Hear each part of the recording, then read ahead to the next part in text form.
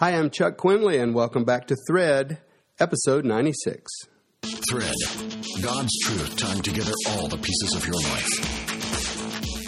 Thread is the broadcast of Dr. Chuck Quinley. Thread. Well, today on this episode of Thread, we're going to be talking about movements and the early church as a movement and what goes into being a leader. Thread is a podcast for leaders where we give you solid Bible truth, verse by verse, as we're moving in this season through the book of Acts, because leaders need a different kind of mind food than other people do. Leaders are in charge of making change happen, and people don't really like change to happen. So leaders have to fill their mind with certain kind of thinking so they can be prepared to do a great job as a leader, whether you're leading at home or leading in a church or in a ministry or however God has you in His ministry. At Thread, we want to be here for you. And I personally just love the opportunity to pour into other people, especially emerging young leaders, and to see God at work in their life, to see the good things that are coming about. In Acts chapter 11, which is where we're at right now, we've got the situation that came up when Peter stretched out because the Holy Spirit made him, and he became multicultural. And up to this point, Christianity was for Jews only, and there was a very strong conservative movement within the Jerusalem church. They had actually taken it over somehow, and Peter is no longer the leader. He's having to answer to them. And they call him to account for going into the home of a Gentile named Cornelius and for preaching the gospel to him. And Cornelius was not only preached to, but he accepted the Lord, was filled with the Holy Spirit, and was baptized in water. And then Peter stayed as he should have, and he ate food, and he fellowshiped with these new brothers, and that got him in trouble, if you can believe that, but it did. And so now, Peter in our last episode went before the Jerusalem council that now feels so empowered that they can call him to answer for his actions when the Lord left him in charge. And as I said last time, I would love to get a hold of that missing piece of church history. I wish I knew how that ever happened, but anyhow, it did. And Peter gave them the explanation. God did this. I obeyed the Lord. Who was I to say no to God? He wants Gentiles in His church. And when he explains that the same miracle power flowed to them, they also spoke in tongues. They also had a visitation from the same Holy Spirit. Verse 17, who was I to withstand that from God? And verse 18 says, they heard it, became silent, and they glorified God and said, well, then God has also granted to the Gentiles that they should have repentance to life. Well, at this point in church history, there have been different persecutions, and one of those was when Stephen was stoned in the temple area, and this caused an outbreak of persecution. This is prior to this scene, and that outbreak caused the people from the Jerusalem church to go all over the ancient Middle East just looking for safety. But when they went, they didn't just keep their tails tucked in and their heads down. They went preaching. But they went preaching only in Jewish synagogues, verse 19 says. Verse 20 I love, but some of them, thank God for these people, who have the ability to get outside of the narrow confines that they've been raised in. And so, but some of them were men who were from Cyprus and Cyrene, and these are more multicultural towns. So by circumstance, these brothers had grown up in a more multicultural setting, and they began to speak to the Hellenists. So no longer just to Jewish synagogues, no longer just to Jewish people. We've now got our first example of evangelism intentionally going outside of the Jews. Now this is, the Hellenists are kind of a mixed up group. They're blended families. They may have a Jewish family member, father or mother. Their boys have not been circumcised. They're Greek in their mindset. They have Jewish connections. They have an attraction to the unique theology of the Jews, which is that there is one God. But they're just a mixed crowd. And, Jesus said that the gospel would go first Jerusalem, hardcore inner circle of Jews, then Judea, very loyal Jews, just a little bit outside of the Jerusalem inner circle. And then he said, and then the gospel will reach Samaria. And Samaria, we already saw a great outpouring of the Holy Spirit in the book of Acts. It's already been recorded. And Samaritans are half-blood people also. So this is an example of, I guess, what in evangelism you'd call E2. E0 is when you evangelize people in your group. They're exactly like you. For example, you're evangelizing people in church. They go to church, they attend church, they're in the Christian circle, but they just don't follow Jesus. And that's the Jerusalem and maybe the Judea style of evangelism. Then there's E1, and these are missiological terms. E1 is somebody just outside your circle, and that's what's happened here. They have reached just outside of the typical tight relational, cultural Jewish circle, and verse 21 says they struck oil. The hand of the Lord was with them, and a great number of Hellenists believed and turned to the Lord. So, this is really beautiful. It's the result of intentional evangelistic activity, yet you can never tell when you'll hit a pocket of receptivity. And these brothers have stumbled into a harvest field. Sherry and I went to the Philippines in 1990. We planted a church with 14 people. And in 1 year, we saw 100 people come to Christ and into the fellowship. Now imagine the impact of having 100 of your friends call you to say, we're pregnant, and then going to watch their, one by one, watch them have their babies all in 1 year. It was an amazing year for us. And it started us on an 18-year time of serving in the Philippines, and we saw all kinds of things. More people came to the Lord than we've ever seen at any other time in our life. And now, we praise God on verse 22 because this time the Jerusalem church does not drop the ball.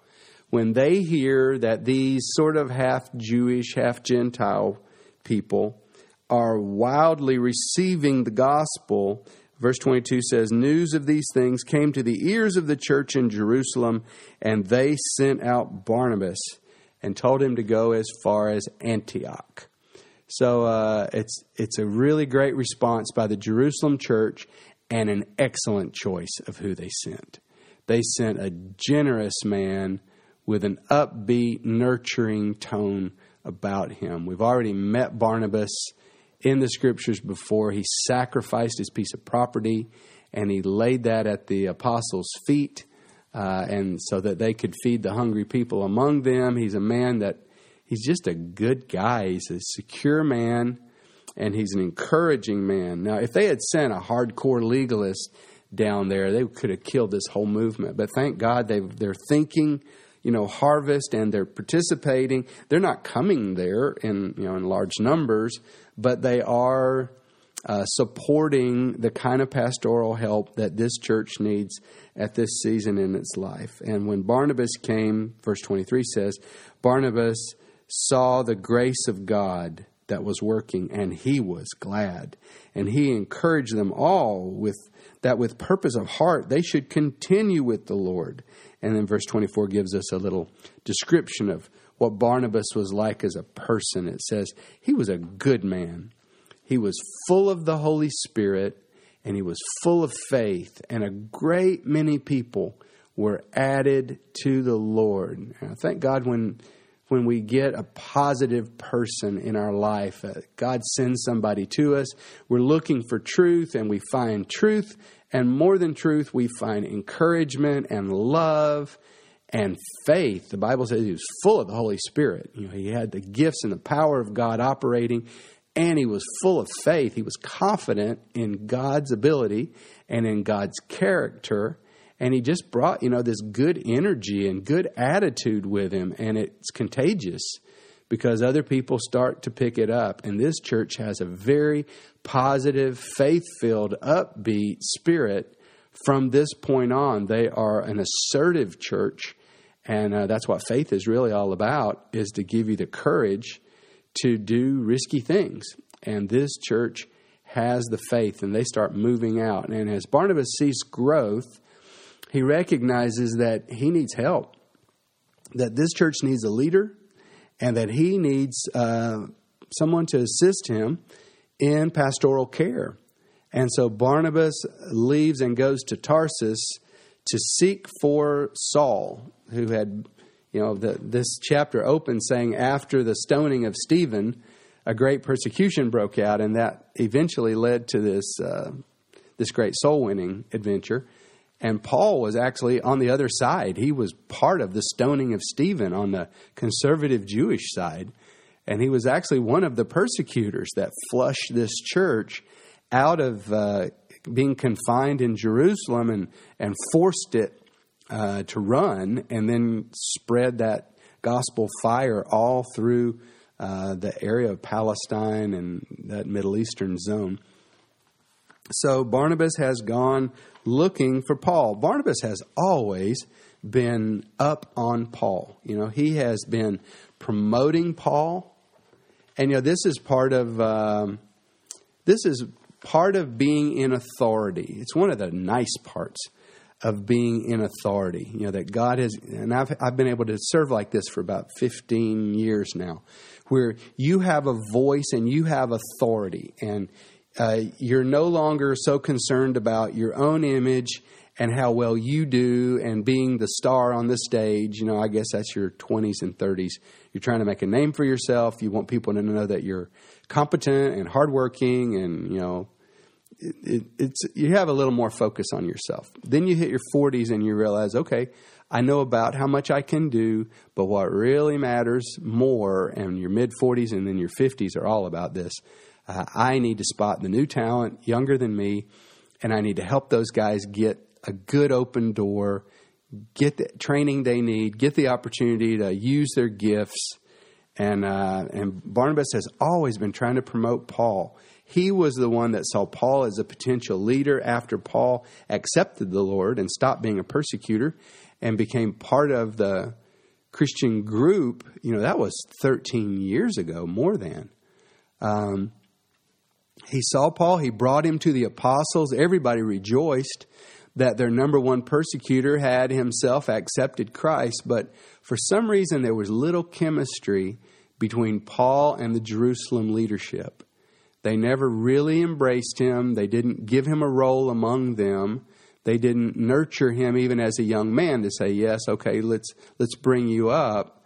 And at some point, he leaves. He actually writes about this in Galatians. He leaves the Jerusalem church circle, a little bit frustrated at the closed-mindedness of the leadership, and he goes back home to a quiet life. And he's sitting on the bench for 13 years. I mean, this is 13 years that you've got a guy who's one of the leading scholars in the world, trained, at what would have been their Harvard, to understand the Old Testament, zealous for the Lord, and not being used at all, not for a year, but for 13 years. Just learning to listen to the Lord and to wait patiently for his leading. Because, Paul did have a bit of pride. He talks about it. And, he's an aggressive person. He's a hard-faced person. In some ways, he does not mind conflict. And so, if a guy like that is self-willed and then enters the ministry, he's just going to be a lot of problems.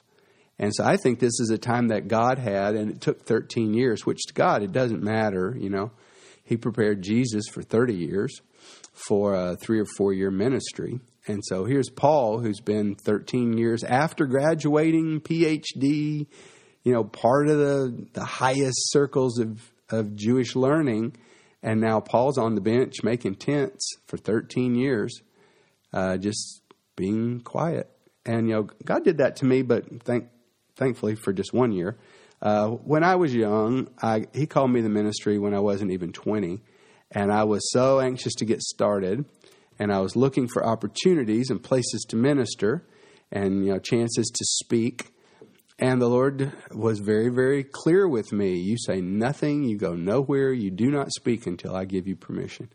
And I remember just praying for a year and this hunger to do the ministry growing in me, and knowing in my heart that to go and do it would be disobedience, that I had to wait until I was ready inside until he released me.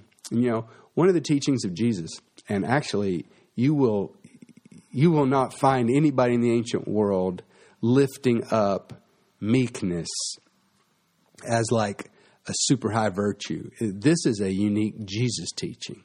Meekness means, in one man's definition, a God-tamed man. You know, that meekness is not weakness. If you're weak, you can't be meek even if you want to. You're just weak. But if you're strong, now that's when meekness becomes a part of your life, or at least it's possible. Meekness means you put the bit and the bridle on yourself, you place them in God's hands, and you allow God to direct you. And you're strong and you got abilities, but you don't lead by your abilities. You let God direct you, and you just wait and let the Lord teach you and train you and urge you.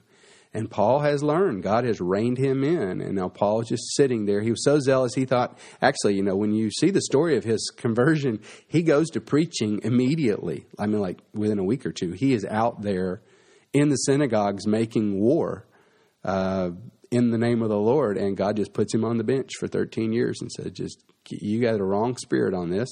I know you're excited, but I need to get control of you. And now in verse 26, thank God, this season is over.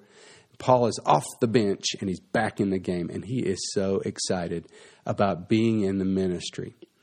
And he and Barnabas are this really great ministry team because Paul is a teacher. He's been trained strictly. He's been trained with excellence. He's dogmatic. He's got like an edge to him. And, you know, that's important. Everybody can't be a fuzzy or a marshmallow. And we need those kind of people, but we need some people that have an edge. Paul says right and wrong, and he's got a line. He believes in principles, and he will fight over principles. And that's good to have in your teacher. I don't want a fuzzy teacher. And that gift is needed now. Now, Barnabas, on the other hand, although he can teach, and Paul talks about how people love Barnabas as their leader. He mentions that in Corinthians. But Barnabas is a lover. He's an encourager. He's a consoler. And the church grew in Antioch because they had the balance of these two gifts. You had that dogmatic, strong teacher, and you had someone to balance it with equal energy as a loving, caring, nurturing person. And this makes for a good ministry marriage, frankly. So if you find yourself a little bit of a warrior, you might want to look for a partner who can help soften you a bit. I did, and it has worked out really well for me. Verse 26 says, and the disciples were first called Christians in Antioch. And I guess the only modern word we could say would be Jesus freaks. They were called Jesus freaks in Antioch. People knew they were studying Christ, and Paul understood the core of his gospel was, I am here to preach Jesus. Now here's where the Jerusalem church steps up again, and man, they do two good things in a row. Verse 27 says, they sent prophets. It says, prophets came from Jerusalem to Antioch. Now, for me, this is real support from Jerusalem because the Jerusalem church longs to hear about supernatural manifestations in this church, because the same thing happened in Samaria. The Samaritan church was planted. They had the doctrine. They had the repentance. They had the conversion, but there wasn't very much of a flow of supernatural power in that place, and it bothered the church in Jerusalem, and they sent Peter to go down himself and lay hands on people, and the Lord did pour out these gifts. So it was not okay with the Jerusalem church that you could just be a doctrinal Christian and have no experience of the power of the Holy Spirit to cast out demons, heal the sick, banish oppressions from people's lives and set people free. They understood we're engaged in a spiritual war against demonic powers and principalities. And if you're going to be a Christian, you are fighting against those principalities, and you have to have the inner equipping to be able to rise up and fight them and tear them down, not just fight a defensive war, but expand into areas, expand into people's lives with the gospel and bring liberty, bring salvation. So they're expecting to see more of the supernatural, and they send prophets down. And I thank God for, I'm Pentecostal, and I'm not embarrassed about that. Prophetic words have been so encouraging to me through my life. And there's times that God has sent somebody who gave me a word, and that word helped me find direction. We need this gift in the church, and the Scripture is very clear that we are not to despise prophesying. We're to love it. And we're to encourage these gifts, because if you don't stir these gifts up, you just become a rationalist church. You think faith is about a mental belief, and we have a whole lot of doctrinal Christians who have no power of God operating in their life. And because of that, they're bound with pornography. They're bound with, they're just a mess, just like the people of the world. And that starts to be what the church is. We need supernatural power and authority. And I thank God for the gift of anointed words. Now, of course, we need common sense about this, but I'm not even going to say anything about that, because the common sense part is so natural, so normal, and I think there's a born-in skepticism about things like this with most of us, and we test it and we look for it. So I don't think the church generally has a problem. There might be some pockets of Christians that are crazy Christians, and they need to get some balance on this, but most of the church, the balance is they don't have any opening for the move of the Holy Spirit or prophetic gifts, and they need to get balanced by moving more toward it. We know that this gift is for edification. That means it builds you up, not for entertainment. This is not a sensationalized thing. This is people who earnestly seek God and who are used by God to bring wisdom and encouragement to the body of Christ. Now, these brothers brought something even more, and that was predictive prophecy. In verse 28, Agabus stood, and Agabus has he just kind of pops up in the book of Acts at different points when God needs a voice to say, I want to reveal the future. He taps Agabus often, and Agabus, a lot of times guys who have that gift, they're not somebody you just go bowling with or something. I mean, they may be a little bit different, but thank God for them and for their willingness, like Old Testament prophets, to live a life that is a different kind of life. And Agabus says, thus says the Lord, verse 28, there's going to be a great famine. It'll go through the whole world. And somehow in his prophecy, he mentions the way it will impact the Jews in Jerusalem. And that moves the brothers in Antioch, who are so grateful. They feel bonded to Jerusalem because of the ministry of Barnabas and Paul and Agabus and perhaps some others that came and went who were unnamed. And so they raise an offering. It touches their heart, and their heart is moved, and they raise money to send back to help the Jerusalem church. And sure enough, history tells us in 46 AD there was such a famine. So I think what we've seen in this passage is effective extension evangelism. A strong mother group spinning off some daughter groups. And I want to encourage you to start something. If you're part of a group at all, whether it's a church or a ministry or, in our case, we train media missionaries here in Asia. And the reason we are able to train media missionaries is because Graham and Diane Vermooten in South Africa, where I went to media school at Media Village, they got behind us. I told them what we wanted to do in Asia. They got excited about that, and they were able to use mainly the personnel resources and the training methodology that they had hammered out over 18 years and had become natural rote memory for them. They were able to bring that up. and to say, okay, we're going to invest that in you, and we're going to help you get started. And so for the first year or two of our existence, they were regulars here. We called on them a lot, and they were able to, we had some teachers that came from their school. They taught themselves here, and just even the spiritual impartation, like sort of the laying on of hands of a ministry that Graham and Diane had for all these years, that they were able to come here and that they were willing to help us get our start. Because that's really how things happen in ministry and in life, is that somebody who already has gained strength passes it on to somebody else. And so I want to encourage you, start an outreach of some kind. Use your existing ministry assets to launch other people when you spot opportunities for growth. Well, that's all for this time. I'm Chuck Quinley, and if you'd like to talk to me, I would love to talk to you. My email is simple, chuck@quinley.com. I would love to hear from you. God bless you. Till next time, on Thread.